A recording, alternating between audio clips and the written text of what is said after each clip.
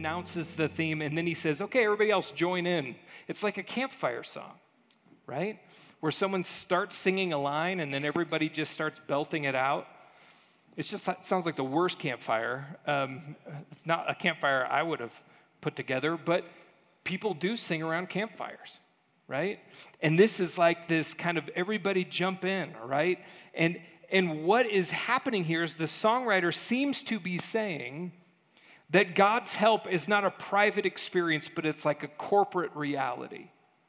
It's not like for the individual. So for many of us, we're probably going, yeah, but it doesn't really feel like God's helping me right now. And I feel like I'm about to get engulfed and I'm about to get swallowed up. But the writer seems to be saying it's a corporate thing. And it's not an exception for this person or that person, but it's like the norm among God's people.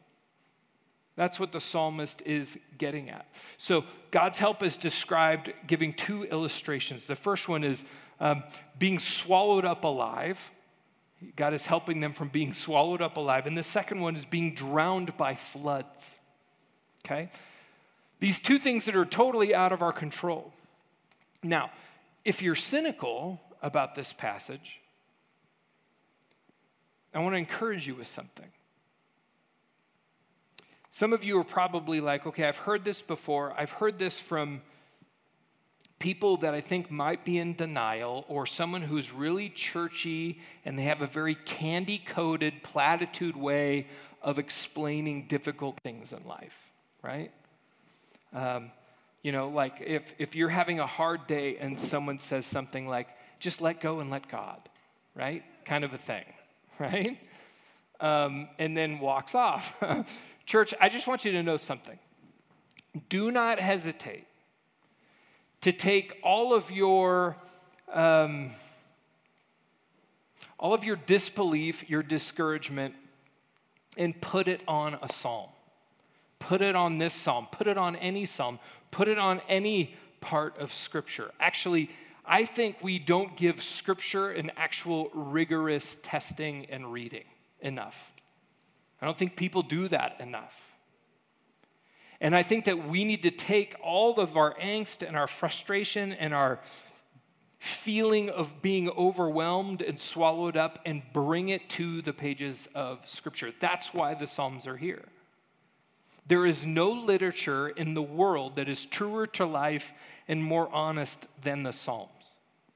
And let me just say this, good poetry does not survive time just because it's flowery and beautiful and nice.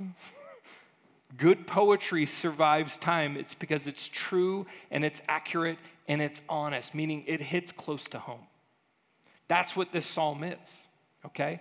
And the Psalms have survived because they're like over and over again, they well up with human emotion and experience and reality and the intensity of being a human in this space. So you and I are used to hearing ads all day long. Whether you're too cheap like me to buy the Spotify Premium, okay, and you hear ads, or you're scrolling Instagram or whatever you're doing, you hear ads all along. And for some of us, this sounds like a commercial for God. Like, God's going to show up. God is superior than all the other gods, so you should pick this God.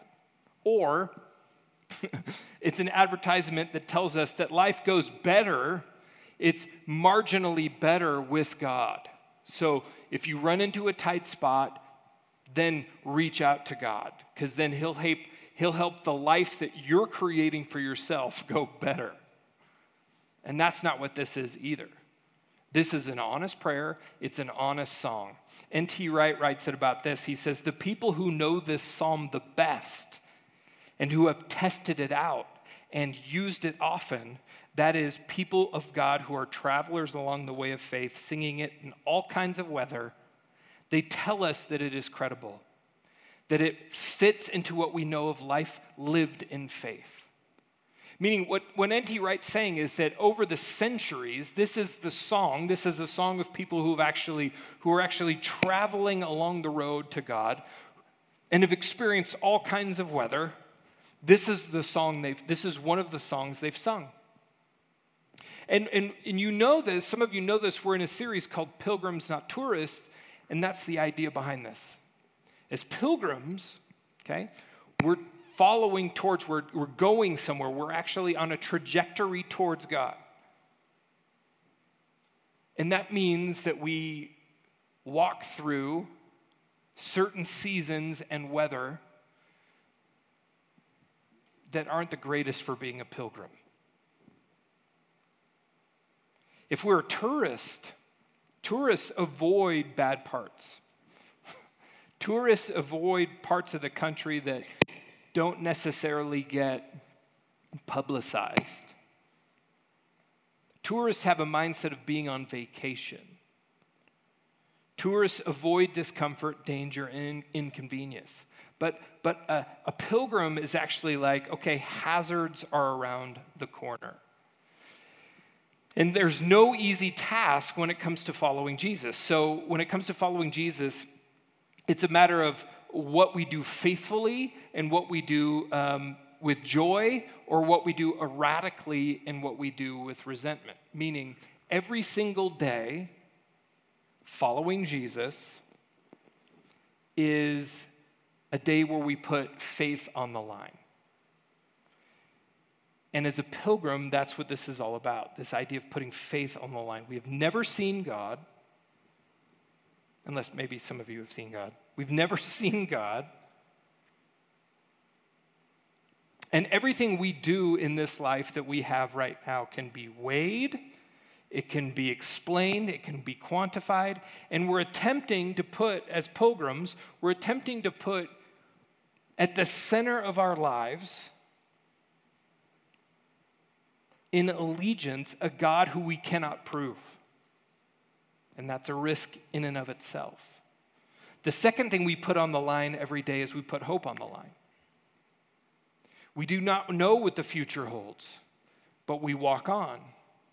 We don't know what's around the corner, but we keep going. We know, trusting that God is accomplishing what God wants to do, God's will is, and despite our frustrations and despite all the sadness we experience in life, we know that resurrection's coming. So every day we put faith on the line, every day we put hope on the line, and every day we actually put love on the line. Okay? And honestly, there's nothing that I'm worse at than this. See, I'm far better at responding out of instincts and ambitions than I am out of love. And yet I know that I'm called to love others, even in a clumsy way, every day. Faith, hope, and love are pilgrims' work. So the last part of this passage goes like this. And remember that the subject of the psalm is help, and the setting of it is being God's people, all right? So it goes like this. Oh, blessed be God, he didn't go off and leave us. He didn't abandon us defenseless, helpless as a rabbit in a pack of snarling dogs. We've flown free from their fangs, free from their traps, free as a bird. Their grip is broken. We're free as a bird in flight. God's strong name is our help, the same God who made heaven and earth. So this is actually how God wants us to worship. Like we've just sprung a trap. Like we've just escaped. Like we've just narrowly avoided death. That's how God wants us to worship. And he hasn't abandoned us defenseless. We haven't been swallowed up. I love how Eugene Peterson puts it in his commentary on this passage. He says this: we speak our words of praise in a world that is hellish. We sing our songs of victory in a world where things get messy. We live our joy among people who neither understand nor encourage us. But the content of our lives is God, not humanity. We are not scavenging in the dark alleys of the world, poking in its garbage cans for a bare subsistence. We are traveling in the light toward God, who is rich in mercy and strong enough to save. It is Christ, not culture, that defines our lives. It is the help we experience, not the hazards we risk, that shape our days. The psalmist says our help is in the name of the Lord who made heaven and earth. But here's the thing. Here's where we're going to finish up today. Sometimes the hardest thing in the world to do is to ask for help. Sometimes the hardest thing in the world is to pray for help. And sometimes it's actually even harder to receive help. Receiving help is, I think, one of the greatest challenges for us. Because it's embarrassing to feel vulnerable. It feels better to be competent. It feels better to have it all together. And it feels better to be in control. And I know this from personal experience. So this week, about Tuesday, I had a little bit of a meltdown. It's pretty overwhelming these days. Just everything going on in life. Your life's busy and as well. But I just found myself in a spot where it was like, okay, we're trying to meet in a gym and we're trying to buy a building and we're trying to keep people safe and we're trying to do house church. We're just trying to be together.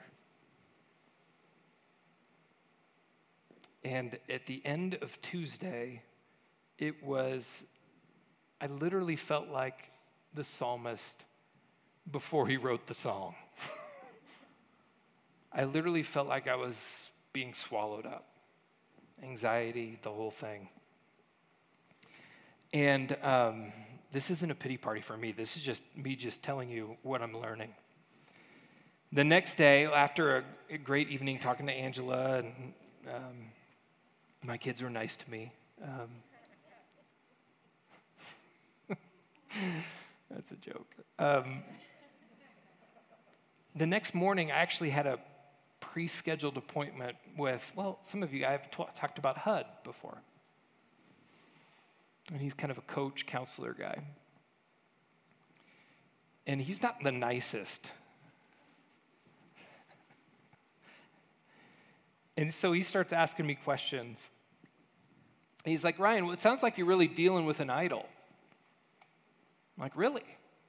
I'm like, I'm not paying you to be a jerk. I'm paying you to help me feel better, HUD.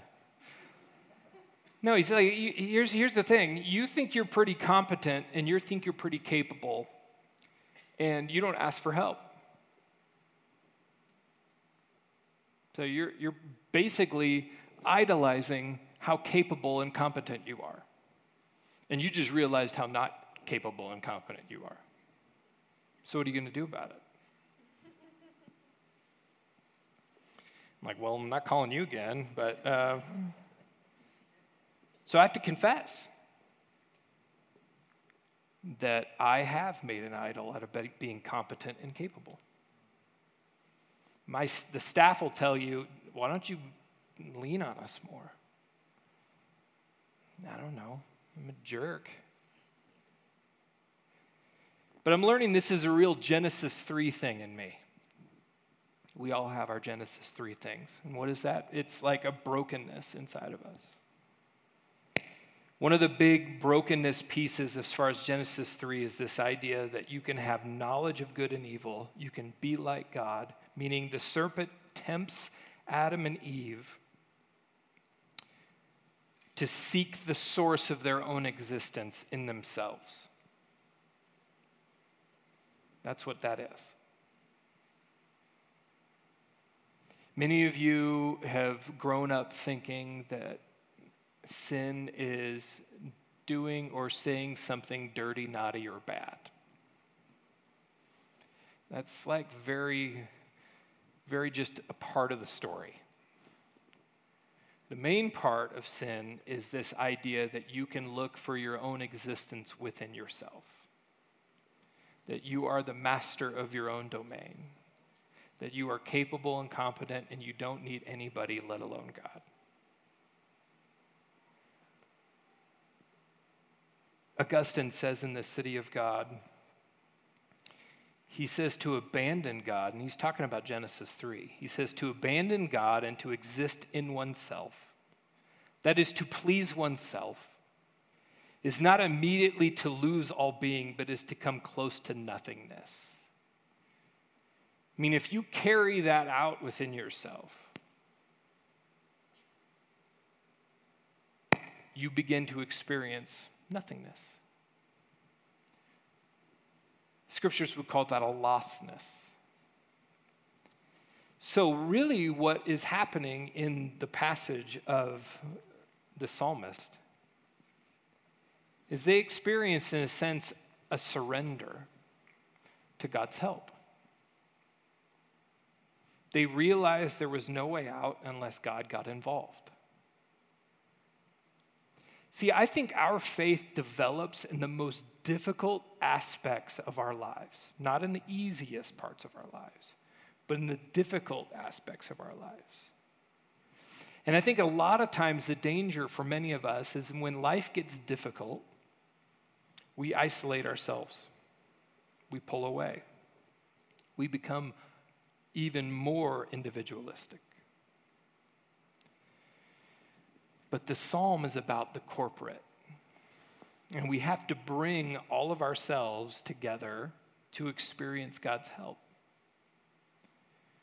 Paul wraps it up in his most famous chapter in Romans 8. He says, who shall separate us from the love of Christ? Shall trouble or hardship or persecution or famine or nakedness or danger or sword? As it is written, and this is out of Psalm 24, for your sake we face death all day long. We are considered as sheep to be slaughtered. And he goes on to say this, no, in all things we are more than conquerors through him who loved us. For I am convinced that neither death nor life, neither angels nor demons, neither the present nor the future, nor any powers, neither height nor depth, nor anything in all creation will be able to separate us from the love of God that is in Christ Jesus our Lord.